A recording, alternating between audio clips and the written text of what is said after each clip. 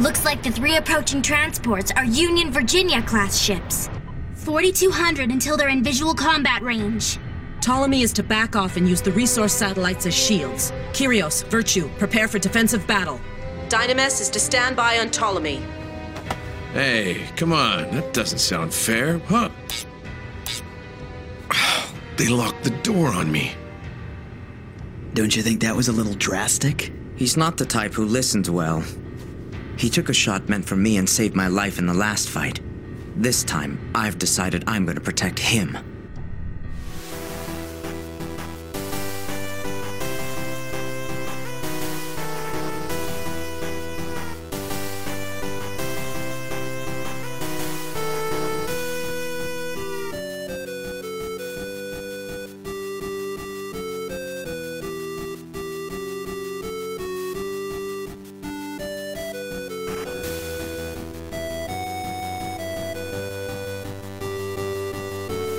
Hello and welcome to It's a Gundam, the internet's best episode-by-episode Gundam Seed podcast that's given 00 a try. My name is Jeremy. Zawardo! I'm Tyler. I'm Beyond Reproach. My name is Zach. I was gonna say repair, but then the other word came out. I feel like Beyond Reproach is more like thematically appropriate to where we are in this series right now, so... Well, I am the most important one. Hopefully the audio on this episode and the next sounds all right. We're doing 2 in a row, and my microphone exploded, and I think we made it work. But if the audio on the next 2 is bad for me, sorry. Thanks for taking that bullet for me, Jeremy. I was going to say thanks for taking that bullet for us, listeners.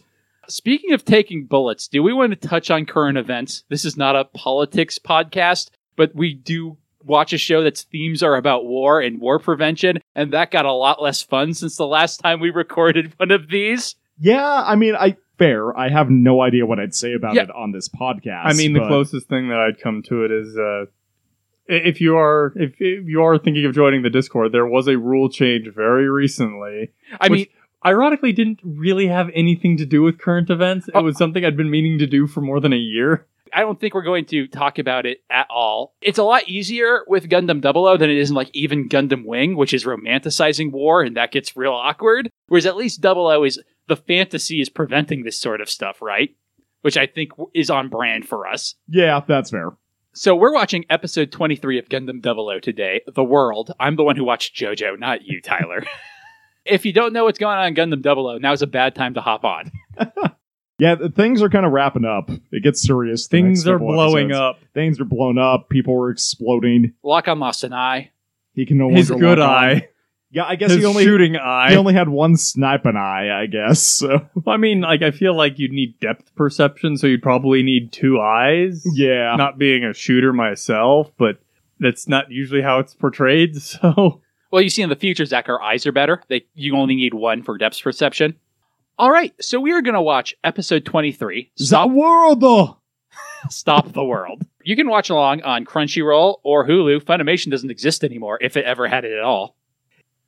All right, so we start out last time. Setsuna learned the Kaioken, but has not yet mastered the Spirit Bomb. I do love how they turn red when they use Trans Am. They're just leaning into that joke. Okay, so I completely forgot about this, and I already forgot her name. Nana. I was going to call her Nene, so I was close. She whips her head back and forth. Where is she during all of the next 2 episodes? In a cave somewhere. We will kind of get an answer to that. Huh. Okay. Kind of. There's definitely still some question marks, but she's got to put up on a funeral for her brothers. She's next of kin. She's got a lot of paperwork to do, Tyler. That's fair. Has to file those life insurance claims. Yeah, cause of death. Gundam. Mercenary. Anyway, Nana's not looking forward to all the paperwork she's going to have to do because her brothers are dead. Now opening! And she doesn't seem like a person who likes to file paperwork. No, Johan did all of the paperwork. I'm not entirely sure Nana can read. She can read. I'm not entirely sure Michael can read. Yeah. Nana can good definitely news. read. No longer relevant. As you say, he definitely can't read now. Well, hey, you're making some assumptions. Oh, Setsuna told me there is no life after death. Oh, so that's fair. Yeah. I'm just using the facts the show has told me. Oh, that shot of Saji and Louise is super depressing now. In the snow, yeah. They knew what they were doing.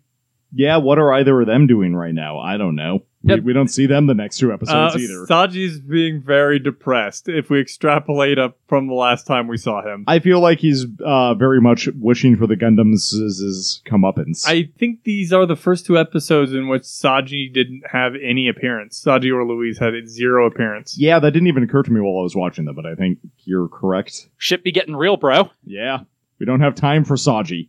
We do have time for Patrick Colasar, though. Well, Our new Saji? He's in the relevant spot, right? He's here. We don't have to cut to Japan, where Patrick Colasar is having a great vacation. Or Gundam Build Divers. Yes, I know what I know about this show. I assume Saji becomes an anti-terrorist terrorist. So he becomes Celestial Being 2, Celeste Harder. He got all the strawberries. Or, I'm sorry, Bee Harder. He got all the honey. The opening ends and we cut to the moon, where they have brought the Kaioken up on the big screen.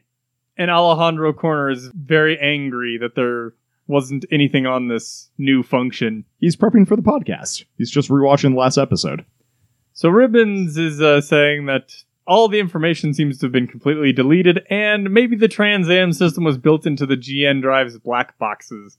And Corner's like, God damn you, Aelia Shenberg, do you think you're God? Okay, the one thing about this is that Aeolia Shinberg only has 1 bullet hole in his head, despite the entire magazine. Alejandro Corner is a really bad shot. I thought most of them went into the chest, actually. I honestly have no idea. Well, I think it looked like he was shooting the glass on top, and that was the only part that was exposed. It is the golden gun. He only needs to hit once. So we cut to Lagrange 1, where we know Celestial Being's secret bases, where they are throwing another assault container onto the Ptolemy. And they have also retrieved the tail booster. So on the floor screen where Celestial Being briefs, they have brought up the information on the Trans Am. It lets them go 3 times faster and 3 times better. And turns them red. Yeah. And TRA is like, it was only put on the original solar reactors. As like a last ditch, good luck. But Tsumuragi's like, unfortunately, after using it, the machine's performance drops dramatically because you use up all the particles at the same time is how it works. So we'll have to be careful with it. Then they get a text message from Setsuna. He's like, hey, we're coming back. Orders received. Also, all of the bad guys are coming for you. Sumeragi admonishes him not to text while driving. Lase's driving. Yeah, he's riding shotgun. Fair. And he tells them that one of the thrones was captured by an enemy. And Tiara's like, by the UN? And he's like, no, by Ali Al-Sanchez. And Wakan's like, motherfucker. I hate that guy you told me about once. You just told me about him. And LLE is like, no one told me about him, which I do like that they keep that. A little bit of consistency. Yeah, he's like, who is this guy? And Tiria's like, oh no, some kind of mercenary. I wasn't paying that close of attention. He's some kind of mercenary. But Lock-On and Setsuna definitely hate him. I was having an existential crisis while the conversation was happening around this. Am I human or am I dancer? How do they know where the Ptolemaeus is? Because they never seem to indicate that they knew where Lagrange 1 was, where their maintenance facility was. I assume they were followed. Alternatively, I assume that they have some sort of triangulation system now that they know that it blacks out sensors. They might be able to use just regular satellites in orbit to find it. So we cut to some Virginia-class carriers on which the UN forces are stationed. That is wrong! There's no way these things would be Virginia class. Because we all know state class are either submarines or battleships. These are battleships. These are carriers. This is the future, Zach. We can change things up. Also, is the U.S. even a thing anymore? It is. But obviously it is. No, what happened is that the UN Federation? I honestly forgot the name of this faction. Eagle Union. This is the UN forces. Okay. The Union, I think, is the Union is America, but that's not this faction. No one in this scene is American. It also includes Britain as part and of Japan, the Union, which is weird. And Canada. It threw me off when later on they refer to one of the Virginia-class carriers as the Norfolk. It's like, what? That's a county-class ship. It's fine. Don't worry about it. Anyway, Gary Busey. What's his actual name? Gary Biaggi? Yeah, Gary Busey, who's secretly Ali Al-Sanchez. Is admiring his stolen Gundam, being like, it's a good thing the UN just randomly had parts to fix a Gundam. And Sergei Smirnov comes in. He's like, hey, you're the one who captured a Gundam. I wonder if the GNXs have a lot of the same parts I kind of wonder because I think they're based off of vaguely the same model. Well, I definitely assume that they were built by the same person. I love this expression you paused it on. Like, the first instance that we see Sanchez have anything other than, like, smug superiority is Sergei comes in and he's got kind of this, oh shit look on his face. Oh no, this guy's competent. I have to be careful. I'm not used to dealing with competent people. There aren't many in this series. So then he compliments him. I'm like, hey, you're competent. I like that in a person. And Sergei's like, yeah, anyway, Gary Busey, I was curious, how did you capture a Gundam? And he's like, well, you see, capitalism protects me and I don't have to tell you. It's a trade secret. And Sergei's like, well, yes, that is why I'm Indochina Russian, but I suppose you're not. So, well played. And then that scene just ends. I wonder how Sergei leaves. He's just like, well, gotta Bye, go. Busey. My daughter needs me. Yeah, I was gonna say my daughter needs her medicine, I guess. So We then see Daryl, who's like, rah, revenge, I will get it. It's the revenge we've been waiting for, Howard. I think this man needs a psych eval. We then cut to Setsuna, who is talking with Lasse. And Lasse's like, hey, did you figure out what you were trying to figure out about your personal philosophy, Setsuna, from that one battle? And he's like, well, not quite from one battle, but I do think it's pretty cool that we got the Trans Am, and I think I'm on the right path. okay, so speaking of Howard and Daryl, where is Graham? Because he got a specially outfitted flag. No, presumably it's not finished yet. Okay. Because, yeah, last time we saw him, they were trying to get it to work. Okay, that's fair. I assumed for a second that he was going to be the reinforcements. I did too. Which would have been great. Like, what they get is, it's difficult to argue with, but if just, it would just really been stupid. It would be even stupider if it was just Graham Aker, but it would be that Shonen stupid. That would be great, and Graham would totally sell it. Oh yeah, definitely. Graham would be all over that. And Lasse is like, I don't actually think it was possible for us to succeed in the first place. But it wasn't all about that in the first place. It was just the fact that we tried. And maybe people will take on our mission. I think that's why Celestial Being existed. I do wonder what Scheinberg's, end plan was. He's 200 years old. He was also a genius who froze himself. He was 200 years old. He's really hoping for the best, I think. And he's got, contingencies, too. Clearly, with the Trans Am system built into him. And I know more about Scheinberg's plan, I guess, than you guys do, I'm realizing. Yeah, because you watched the rest of the series? Yeah. Yeah. I have no idea what he was actually planning with any of this. So I think Lasse's... I think to some degree you are supposed to be questioning it. Yeah, that's fair. Yes, they are, right? The characters, so... Setsuna just doesn't want any more war children because he knew how much that sucked. Well, yeah, I know what Setsuna's motive, but that's very clear. Then it breaks off, and apparently the Ptolemaeus has been found. Actually, here's a question. What the hell is Kyria's motivation? That is a good question. He is we know so little about Tiaria, right? Yeah, except for the fact that he's, suddenly catching human emotions, and that's about all we know about him. And he's got gender dysphoria of some And shape. also is questionably an android or something because he can link directly with Veda. Yeah. And so is Ribbons, I guess. And he had more authority within the Gundam Meisters, right? Because he was the one who had the power that to trial boot. system. Yeah. Yeah, what is Tyria's deal? I have never bothered to question this until literally right this moment. He's the one we definitely know the least about, right? Yeah. So Sumeragi gives the obvious, all right, we're gonna hide behind these resource satellites, and we'll send out the Kyrios and the Virtue to intercept them. Lock on, stay in your room. You're grounded. Out. This doesn't. You could just stick Lock-On and the Dynamis on the container like you did in that one battle. I see no reason why you couldn't just have him sniping. That's his thing. How repaired do we think the Dynamis is? Because last week it was the Dynamis is fucked. But when he goes out in it, it seems pretty okay. That's what I was wondering is how did it get fixed so fast? I don't know. Carols. So Tiaria and Alleluia, knowing that Lock-On was going to be all shonen about this, have locked him in his room. I love how it then flashes to Tiaria and Alleluia going down on those people movers. And Alleluia's don't you think locking him in his room was a bad idea? And Tiaria's no, he'll be stubborn. He saved my life in the last fight. Now it's my turn. It hurts me more than it hurts him. I have to protect him. So the Kyrios launches with its fancy new tail booster attached and is met by a bunch of Jinxes. They are significantly outnumbered. Big surprise. Then the Virtue launches with 2 more big fuck-off guns. Well, yeah, they follow them to Celestial Being's base, so there's no reason to hide anything now. Yep. Which is, I assume, the only reason they haven't used any of this equipment before. Yeah, I presume as well. It also might be recently finished. I'm not sure about that. But yeah, because the GN Arms only recently got... It does make sense that some of it would be recently being, the finishing touches put on it. So they're facing a bunch of Jinxes as well as the Thrones Y. And Glaucon is like, I want to murder that guy. God damn it, let me out. Let me murder him. So Sergei is like, they've got 2 Gundams. We'll use this formation to eliminate them. We get all of the named characters reacting. Yeah. And if you don't think Errol in the dub voice going, I'ma get him, is the stinger to this episode, you don't know much about me.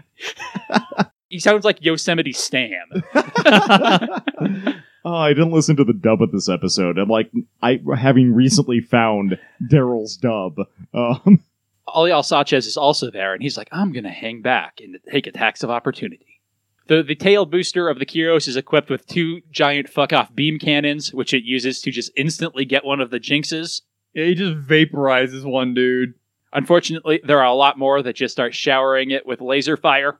But apparently the tail booster also makes it really mobile. So it's the best of both worlds. It gives you a big fuck-off cannon and mobility. I love the Freedom Gundam. I want fast and powerful. And the Virtue with its secondary cannon is super chunky, but also has a lot of firepower. So Sergei gives the order for the Jinxes to split up and take them on individually. I mean, it makes a certain amount of sense. Split the 2 of them apart so they can't support each other. Unfortunately, the ones going after the Virtue cannot get through its GN field, and Tiara remembered all the guns he has, finally. I was actually thinking that while watching this episode. I'm like, oh, he remembered his shoulder cannons. Fortunately for the Jinxes, apparently the Thrones Y can just shoot through the GN field, and as established, Sanchez is a good pilot, so he dodges the beams even better than Patrick Colasar does. And uses the exact same command phrase to launch the things that Michael does. They're the same sort of crazy. They're on the same wavelength there. Sanchez is really just Michael if he was 30 times more competent, right? Pretty much, yeah. And thought bigger picture. I'm not going to cut you now. I'm going to cut you later. So the Fangs fuck up the Virtue.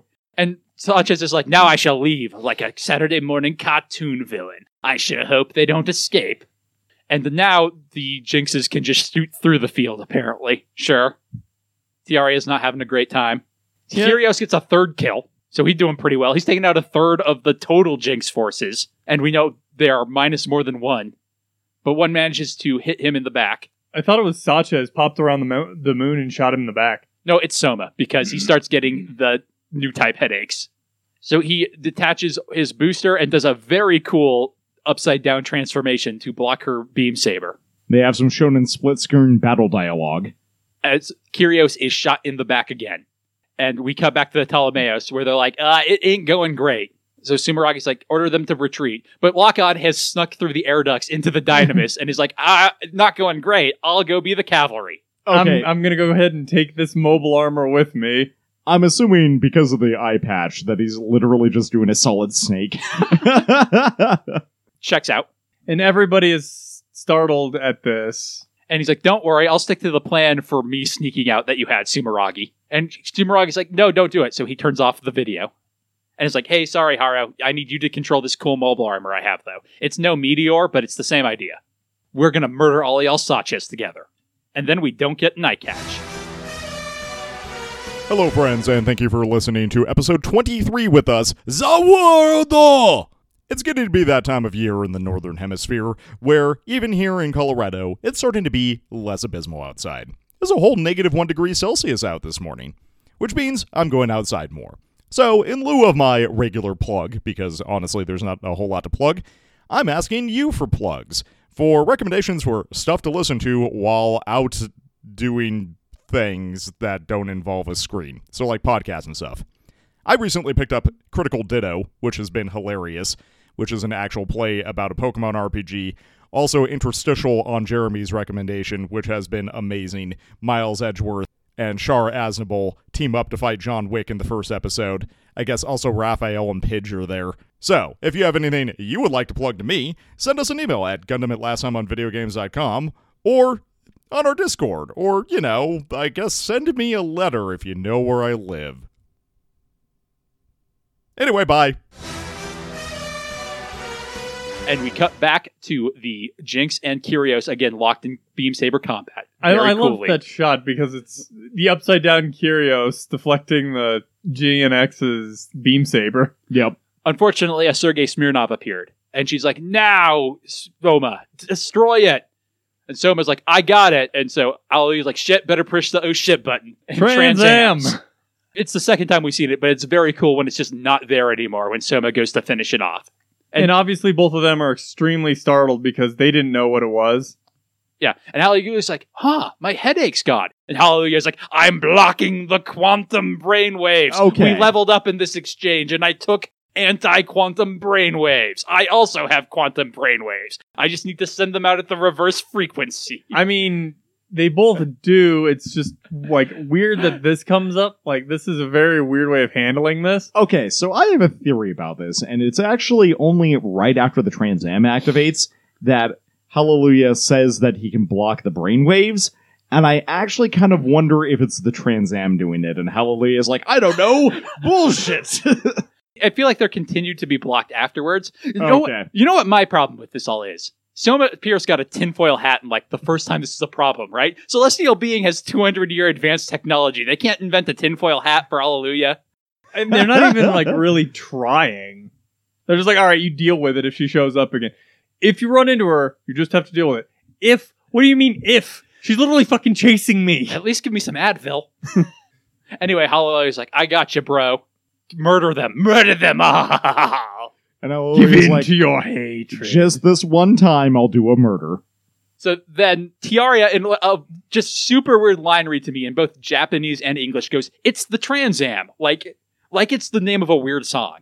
Like he's like, it's the Batman. Like it's not quite right. Yeah, it should be more of like, I need to use Trans-Am or something like that. Not, it's the Trans-Am.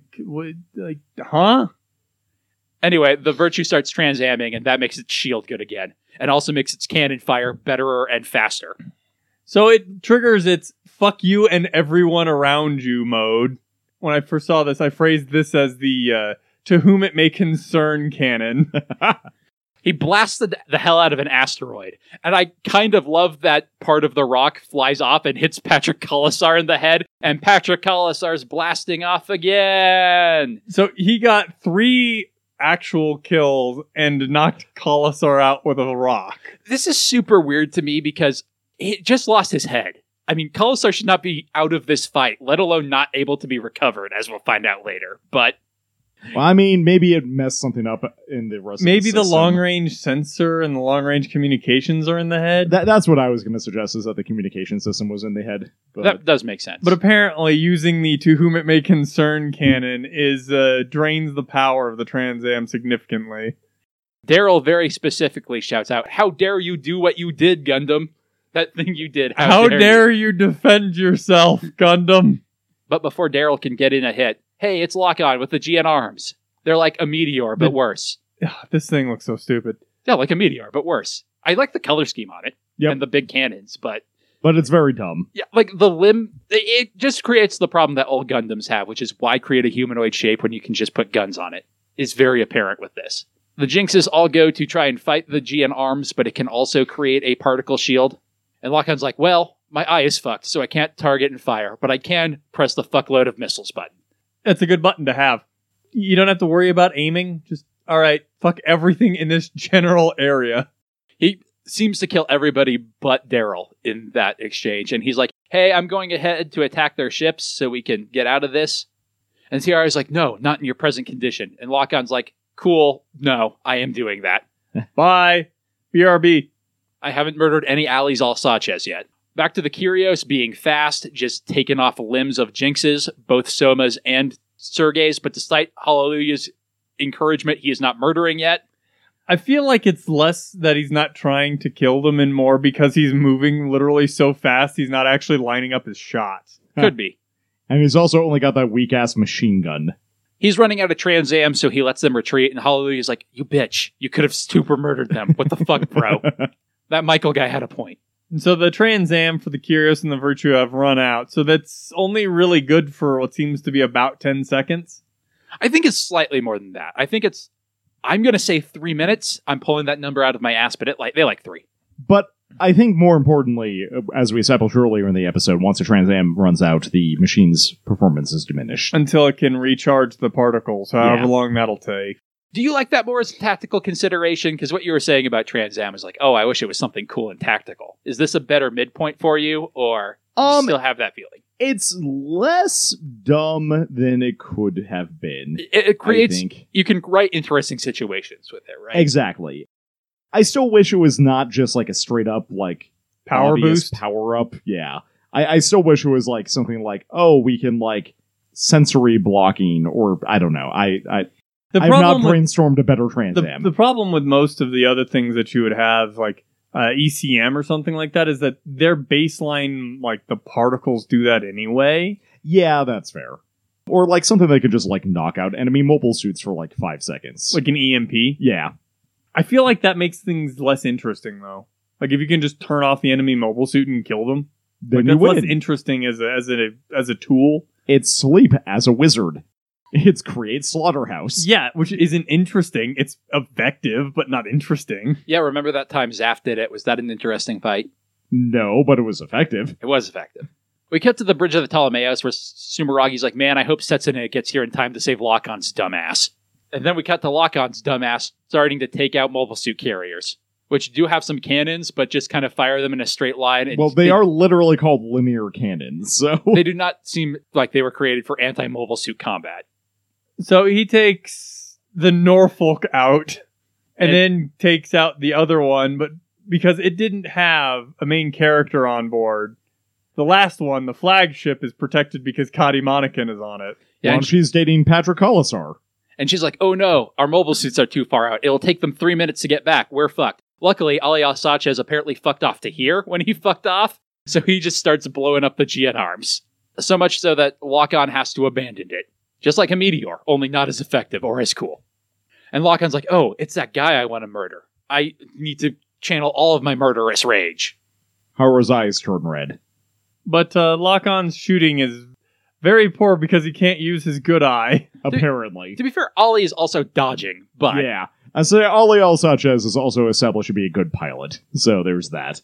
I'm actually kind of surprised that Sanchez didn't just, like, decimate Lock-On here, because Lock-On's running a disability, and also Sanchez is established to be a very good pilot. Well, it also kind of implies that Lock-On was a much better pilot than anybody gave him credit for. I feel like that's also been kind of worked at, like... He's pulled some random bullshit at certain times that none of the other Gundam pilots have managed, and I feel like that's earned, but also is never explicitly stated. I think it also could be just a situation, because Lock-On always does kind of give off the impression that he's thinking 1 or 2 moves ahead. Yeah. So he's always thinking this far ahead, so it's kind of just, I'm not moving fast, I'm moving quick, because I've already figured out what you're going to do. Not using the Trans Am for some reason, though, which is the edge he has over Sanchez in this fight. Yeah, that's a good... I didn't even think about that, but that's a good point. So they lock sabers and have a nice Gundam talk. Lock-On's like, you're that crazy mercenary Aliel Sanchez from the KSPA, right? And he's like, the fucking Cruges punk told me about you, huh? Told you about me. Whatever. And he's like, why did you bomb Ireland? And he's like, because I'm a mercenary and the Middle East is crazy, bro. It should have been obvious to you, a child, that your church was going to get bombed. You and I are the same. We're just terrorists. And Lock-On's like, well, yes, but I'll go to jail after I kill you. I wonder how old Sanchez actually is. I feel like about the same age as Lock-On. I feel like he's got to be older than Lock-On by a pretty wide margin. That's a good point, because Sanchez was clearly an adult by the time Lock-On lost his family, right? He could have been like 18 there. He can't grow a beard then. He's got that like cute shonen look to him when he's in flashback.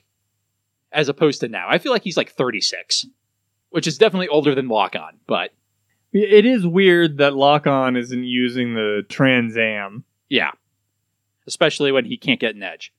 We cut to the assault container that has Setsuna in it, and Lasse's like, hey, I'm going to launch you, Setsuna. And he's like, Roger, I'll use the Trans Am to try to get there fast.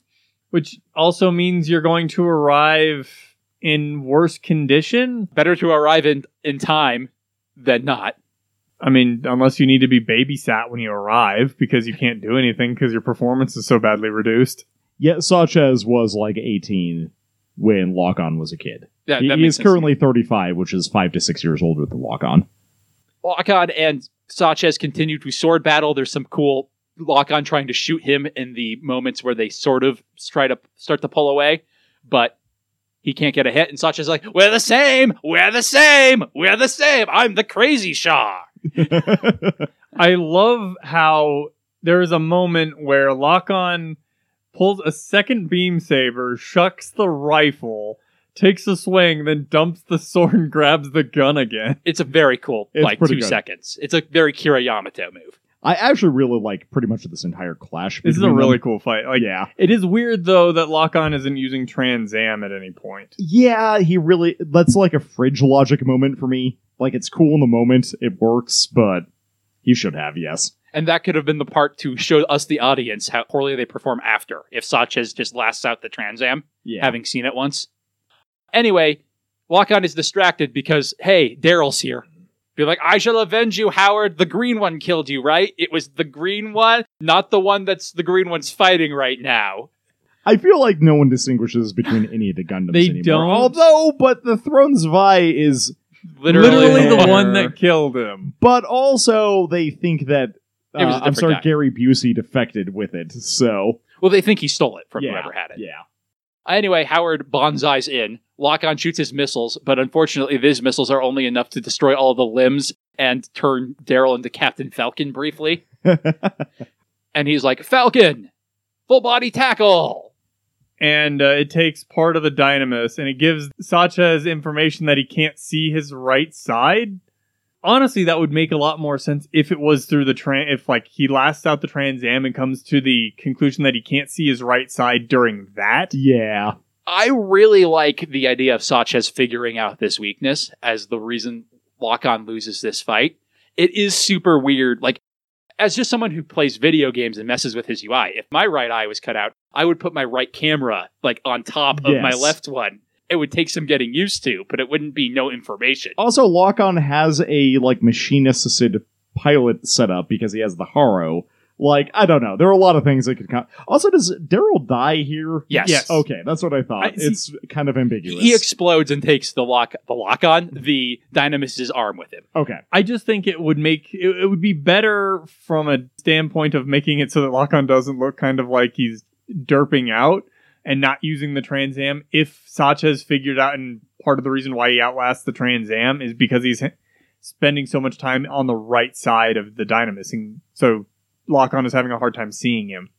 I mean, I think it's a kind of a minor nitpick because this fight is pretty cool, and like I think narratively this is where it had to go, but yeah, I agree. But there are it's not perfect. Yeah. So Sachez is like, I'll use my fangs and attack him on both sides.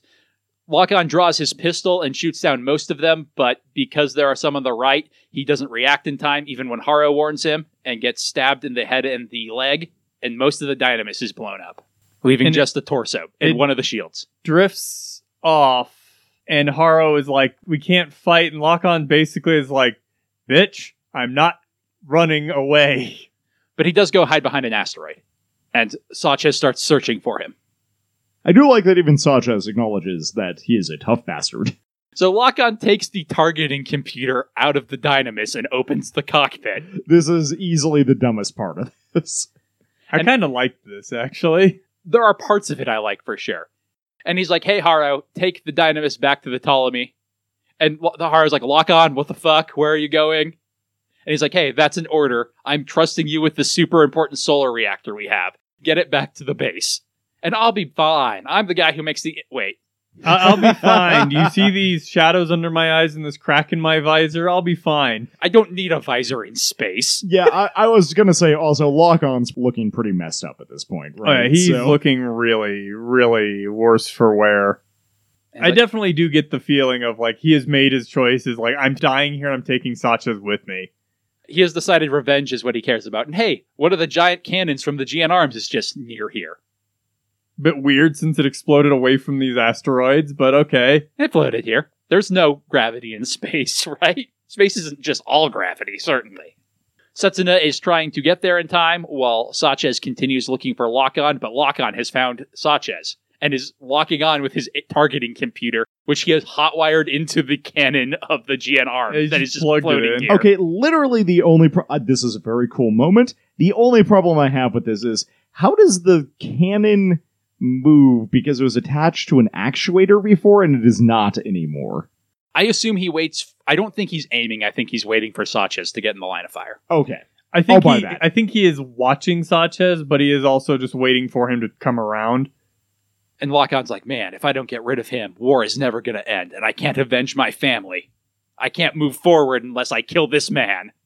I can't face the world unless this man dies. Excuse me, Zaworodo. And so Sanchez is like, hey, look, I found a life reading. That's gotta be him. And I love how he just charges like straight in for a Lock-on because he doesn't realize that Lock-on is basically laying a trap cannon for him. Yeah. So Lock-on fires the giant fuck-off beam at Sanchez, while Sanchez fires some regular-sized beams back at him. Well, first, Lock-on actually hits Sanchez and deals presumably significant damage. We don't see the exact damage that this Y takes. But Sanchez gets a shot back at the cannon Lock-on's on and destroys it. Yeah, it shoots right through the barrel, destroys it, and knocks Lock-on off the cannon. Lock-on starts dramatically monologuing about his family, so you know things aren't going well. Yeah, he's like, Dad, Mom, Amy, did I have a brother? He's not in this flashback. Maybe named Neil and or Lyle. Anyway, Christmas. Christmas was good. Hear me out. I actually think in this flashback that is his brother, and not him. Oh, okay. So you think he's flashing back to himself not being there? I think he's viewing it from a third-person perspective, or actually a first-person perspective. Which is not how flashbacks usually work in fiction, but is how they work in real life. Yes, exactly. We know he has a twin brother. That is all we know. I have no idea if they grew up together or not, or what. And Lock-on's like, I know things will never go back to how they were, even if I murder that guy. But after today, the future that Lyle will know will be better. I do have a brother. His name was Lyle. And we see I presume that's the Exia. Presumably the Exia's particle trail as it's going past. And Lock-on's like, Setsuna, did you find the answer you were looking for from that one battle you had with this guy I tried to kill? Setsuna spots the GN arms and Lock-on. And he's like, what is Lock-on doing out here? I better go pick him up. Felt will be pissed if he dies. And then he dies. I feel like Lock-on just kind of accepted that he was a dead man because of that big old crack in his faceplate. He's venting atmosphere. But then, of course, he gets his last little statement, and then the gun explodes. I do want to highlight his last words, which is... They're very angry, which he is not. But he's like, hey, are you satisfied with the world? Because I think it fucking sucks. And then he explodes. Well, it's why he was trying to change it. Yeah. And more specifically, the cannon he was near explodes. Yeah. Which presumably kills Lock-on. Yep. Lock-on Stratos was never heard from again. And Setsuna sees him die. He doesn't come back as Neo Stratos Oak. Neo fucking Stratos Oak. And so Kyrios and Virtue have survived and been retrieved by the Ptolemaeos. And hey, the Dynamis is confirmed as well. Oh, and Felt looks so happy about this. This is so depressing. Everybody is so relieved. Everybody's safe. Yes, we did it. Fuck Setsuna. Well, they knew Setsuna was okay because he wasn't involved in this. And then they just get the Haro repeating Lock-on's name over the channel. And Felt is like, please be more specific, Haro. Maybe don't, but please do. The Haro and the inflection of the Haro chanting Lock-on here got me. Yeah, the Haro is having an existential crisis, is what's happening here. Everybody is just breaking down because not only are they no longer invincible, they're mortal now. And their dad died. Dad died. I was going to say also Lock-on is the most, arguably human of the Ptolemaeos crew. Of the Gundam certainly. pilots, yeah. That's more what I meant, is of the Gundam pilots, Lock-on is, definitely Team Dad. And I also feel like he's probably the one that nobody would have picked to die. Who are you going to choose to die first? To be fair, 3 of them would have picked Tieria. No, I think... Hallelujah might have picked himself. I mean, I think if you're going to pick someone who's probably going to die first, I think most people would have pointed at Setsuna. Oh, okay. You mean as a pool system, not in a voted off the island sort of. Yes. Yes. Just if you were to choose based on their actions, who's probably going to die first, and who is the one person everybody on board this ship likes, They should have known he was going to die. Everybody liked him. Yep. It's just too likable to survive this. So the episode ends with Setsuna screaming into the void, doing his best Atherin impression. It's also, I think, an important thing. I think it's the most, human reaction we ever see from Setsuna so far. Yeah, I think we'll get more into it next episode, but I think Setsuna, despite everybody asking, hey, did you figure shit out yet? I think Setsuna is actually kind of figuring shit out. Yeah. And unfortunately, this is a big catalyst for that. What do you think of Lock-On's death happening here and not 2 weeks ago when it was kind of teased? Or having the tease like that and then just killing him again later in a less dramatic sort of way? I kind of like this because he gets to go out with a parting shot.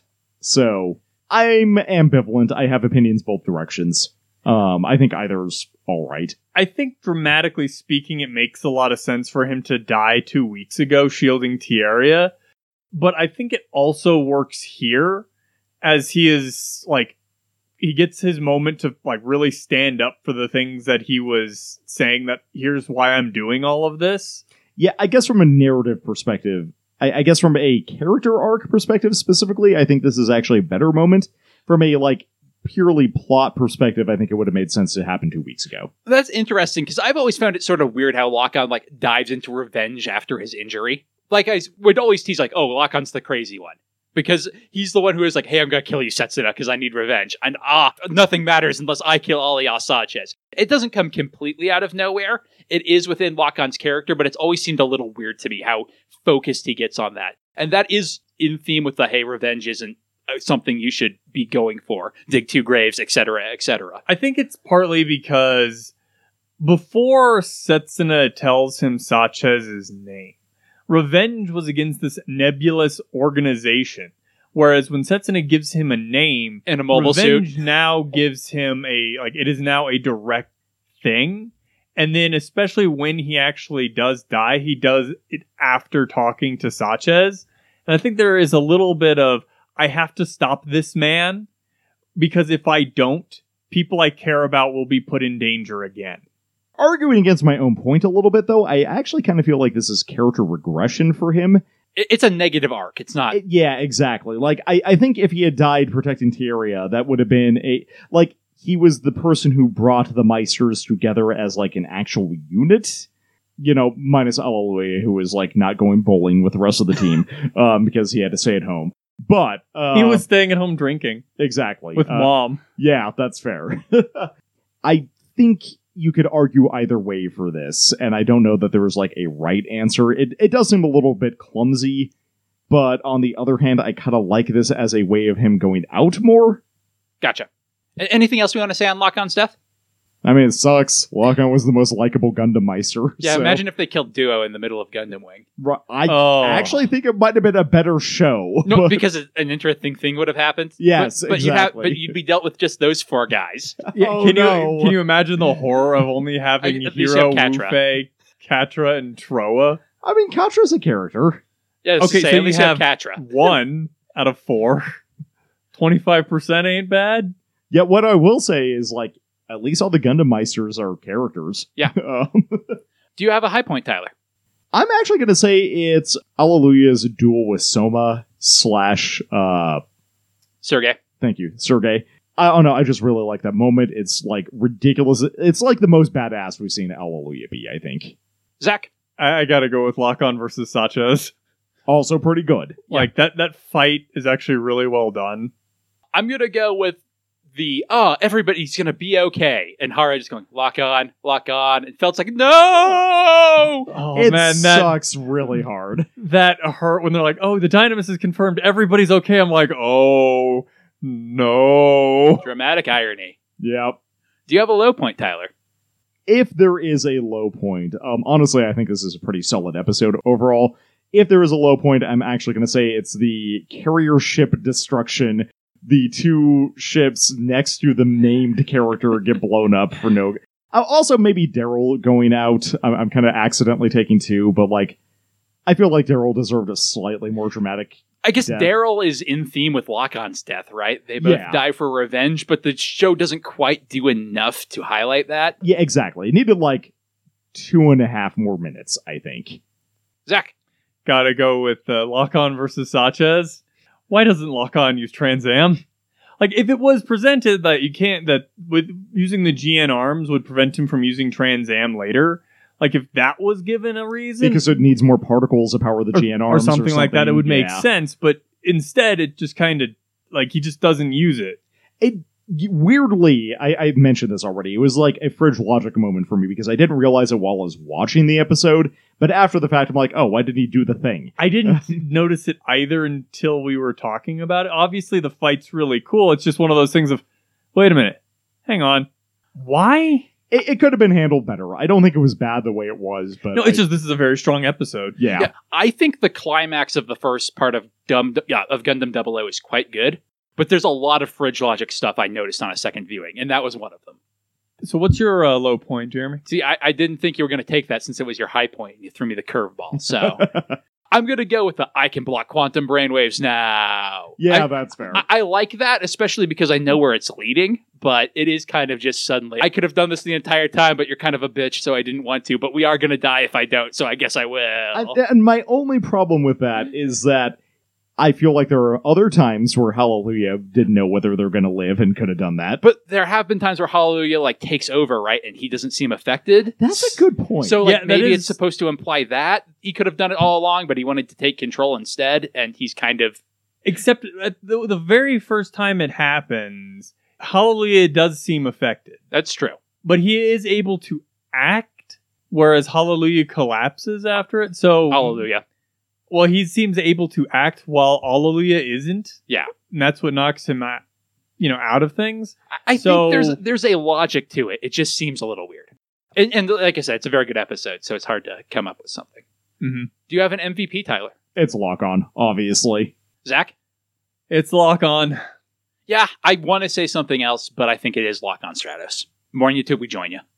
Okay, do we want to add one Gundam to this list this week and do a whole bunch on the final episode, or do we want to do two? Let's do two this week, I think. Okay, so this is the last stand of the Dynamis, which I think is both of your favorite of this group of Gundams, I think. I may be presuming. It is definitely my favorite of them. I think the Exia has grown on me. I think the Dynamis is now my second favorite. I really like the idea of the Dynamis. The whole sniper Gundam really does it for me. I like its role as well, and the poncho shields are pretty cool.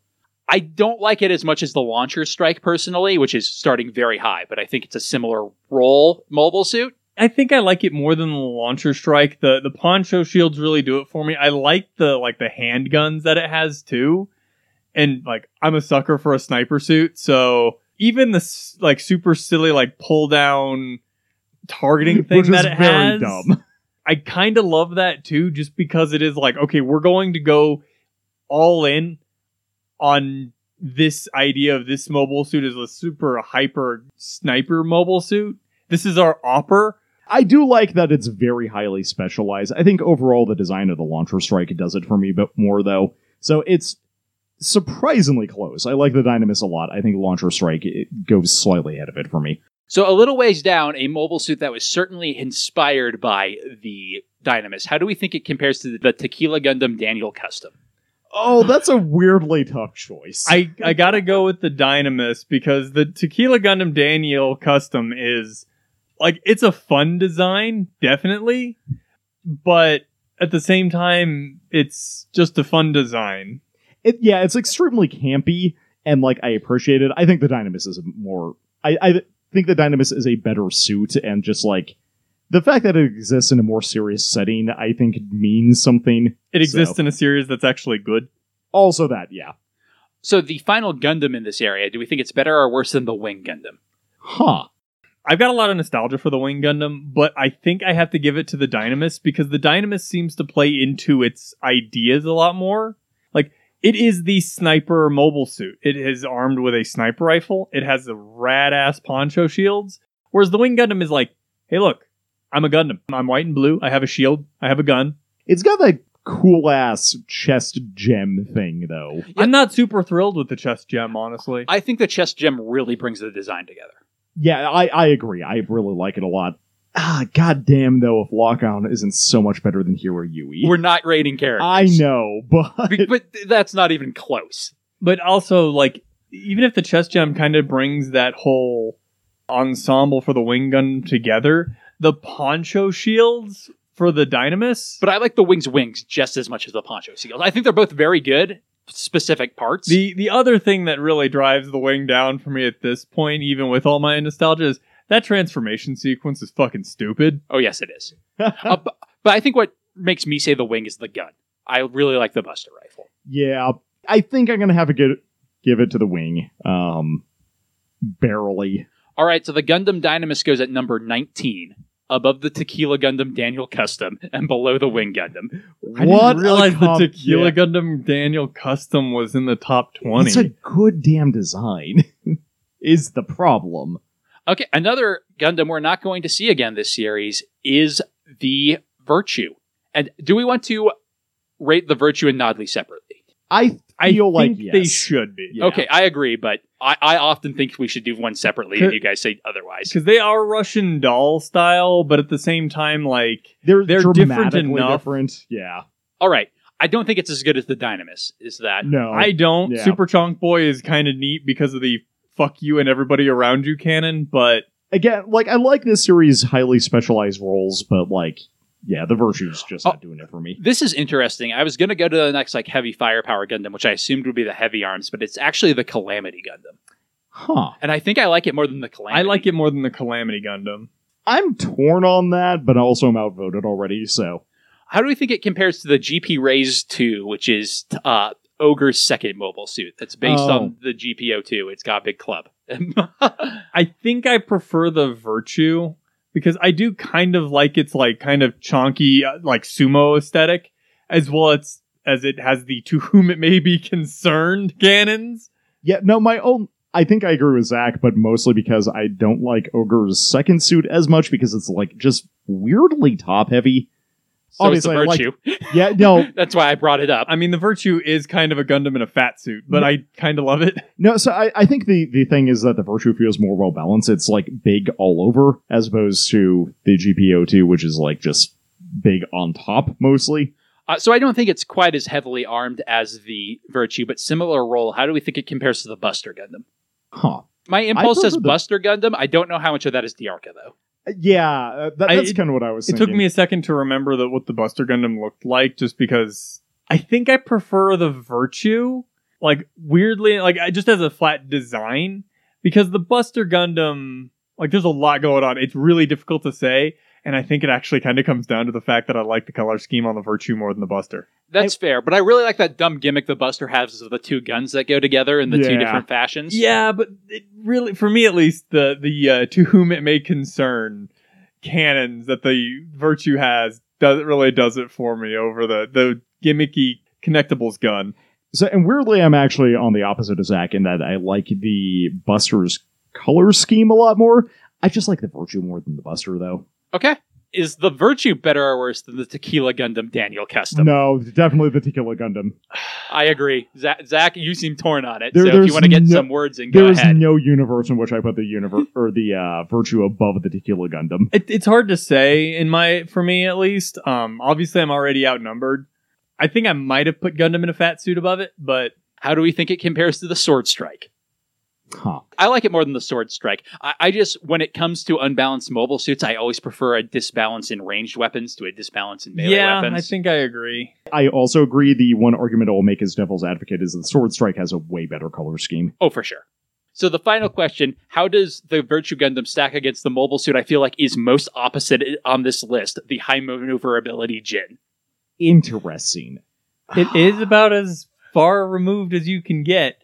I think I prefer the Virtue to the High Mobility Jin. The High Mobility Jin does have a lot going for it, but I can't get enough of the heavy firepower that the Virtue carries.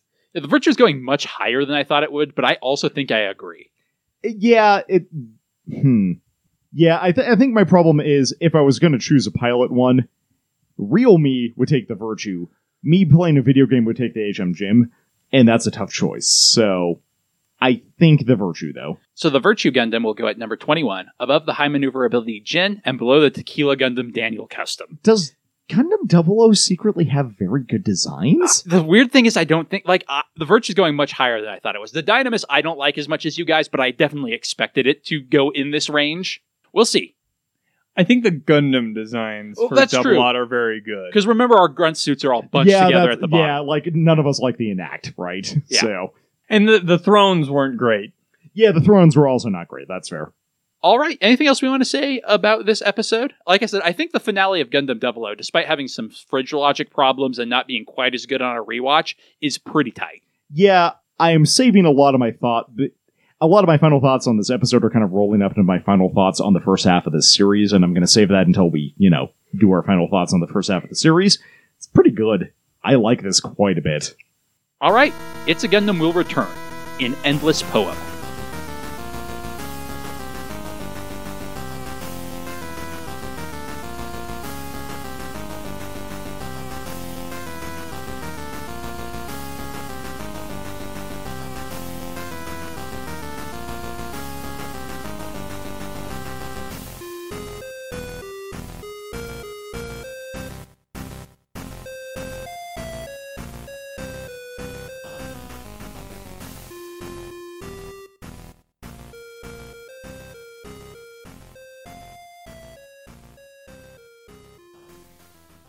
They're going down! They're going down!